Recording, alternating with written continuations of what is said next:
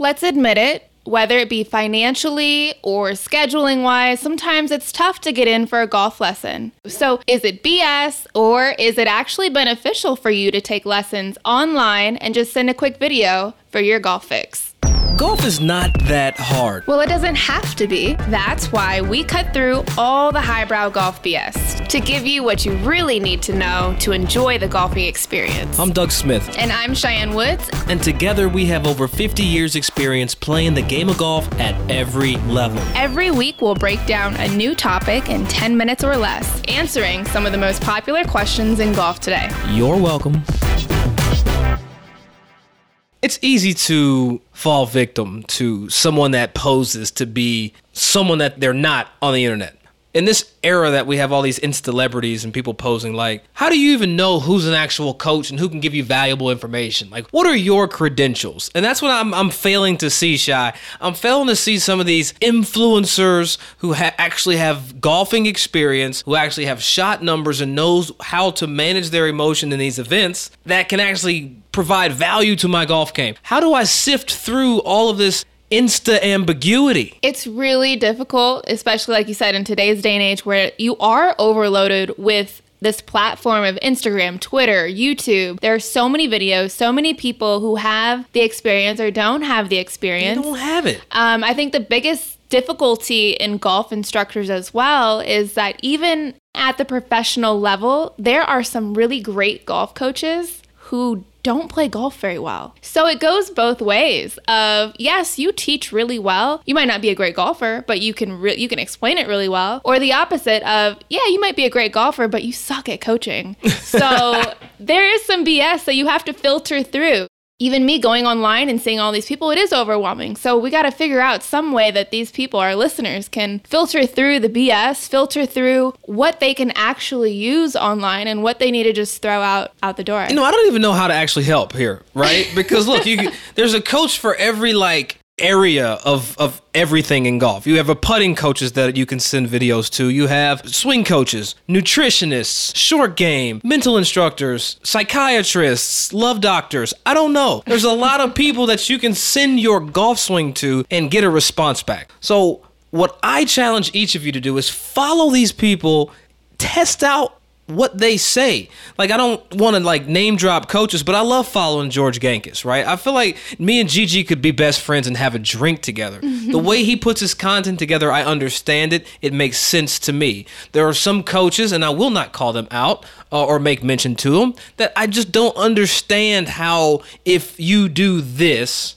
a good golf shot is a result. So be as educated as you can as a listener, as a viewer, as a consumer. If you've had good coaches in the past, what has worked for you? And if coaches online are not talking to you kind of in that same vein, it doesn't make sense for you to waste your time hearing what they have to say. It's one thing as well to be following somebody on Instagram or to be looking at YouTube videos and taking the tips and taking them out onto the golf course. But like you mentioned earlier, there are actually instructors who will Skype you or FaceTime you and have that one-on-one interaction, even though you're not in the same city. I think that's a great opportunity for people to have that very individual instruction online. Yeah, it makes plenty of sense. But again, you have to filter out, are these people legit? Are they credible? So do your research, figure out what their teaching style is, how long they've been doing it, and be smart with what you're getting into. Now, I guess the next question to really answer is, are these video outlets and these video swings worth it? I say hell yeah.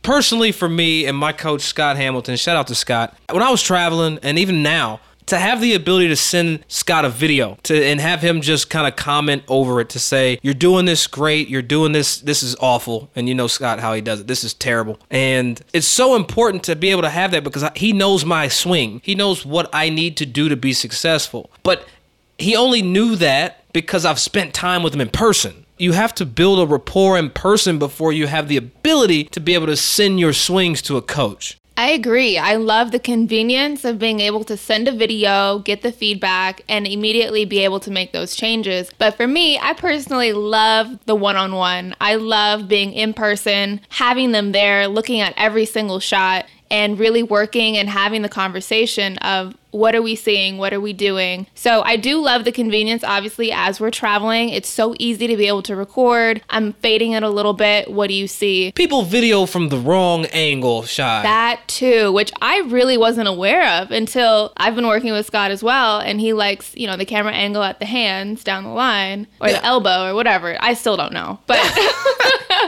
And that's another thing too. So when you're debating if you want to get online lessons, make sure you have a conversation with your coach or the coach about what angle do they like to shoot. There's usually two kind of angles that coaches look from. One is either a down the target line view, which I don't like personally. Or there's a toe line view to make it simple. Most coaches want you to shoot your videos from the toe line at about your hand height. And that's going to give them the best angle to give you the best advice.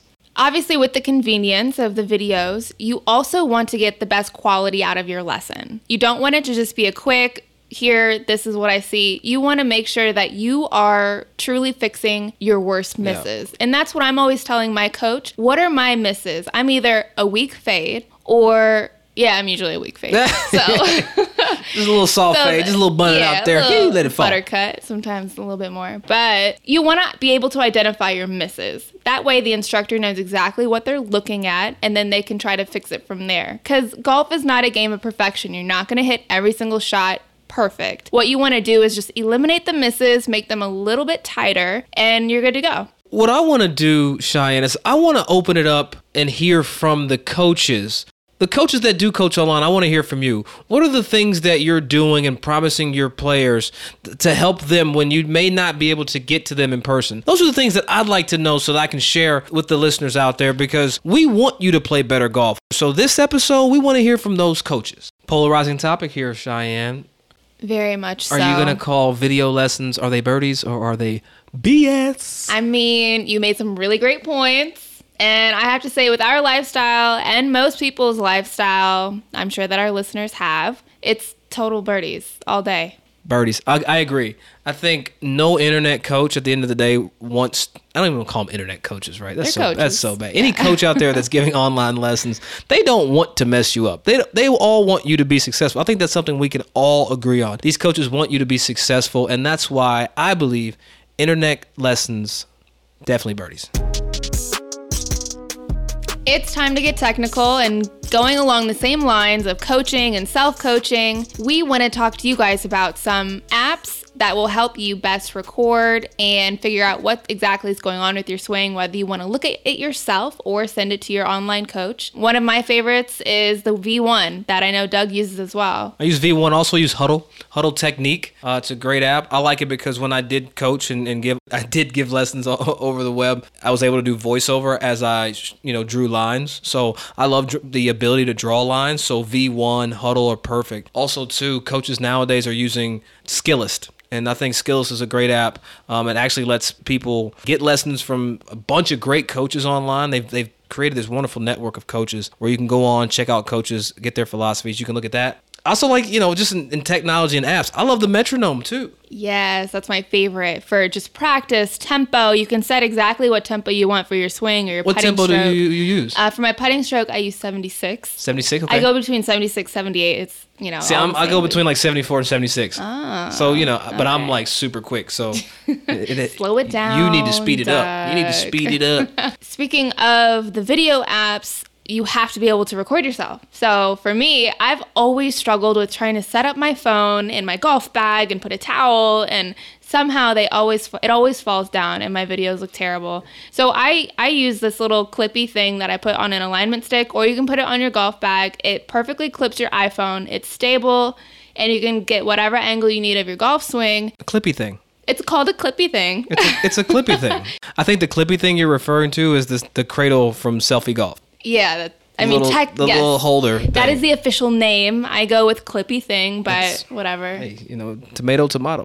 One more thing, just a distance measuring device. In the iPhone, they actually have like a tape measure type of app. It's kind of where the level is. I don't even know where it's set in the phone. But you can take a picture of kind of where the hole is, and then you can actually measure in feet. If you want to work on 15 feet, you can measure it, use your phone. You don't have to have the old school tape measure out there like I used to carry, right? So, or just eyeballing it like I do. Just, this looks about right. Yeah, just put the tee here. Right. It's like my putter's 34, which is almost a yard. So like 1 putter, 2 putter. So, no, I get it. But, hey, that's it for this week's episode. Thank you guys for tuning in. As always, you know where to find us. Birdies Not BS on IG, Twitter, and Facebook. Or hit us up at birdiesnotbs.com. Send us all your questions. We're here for you.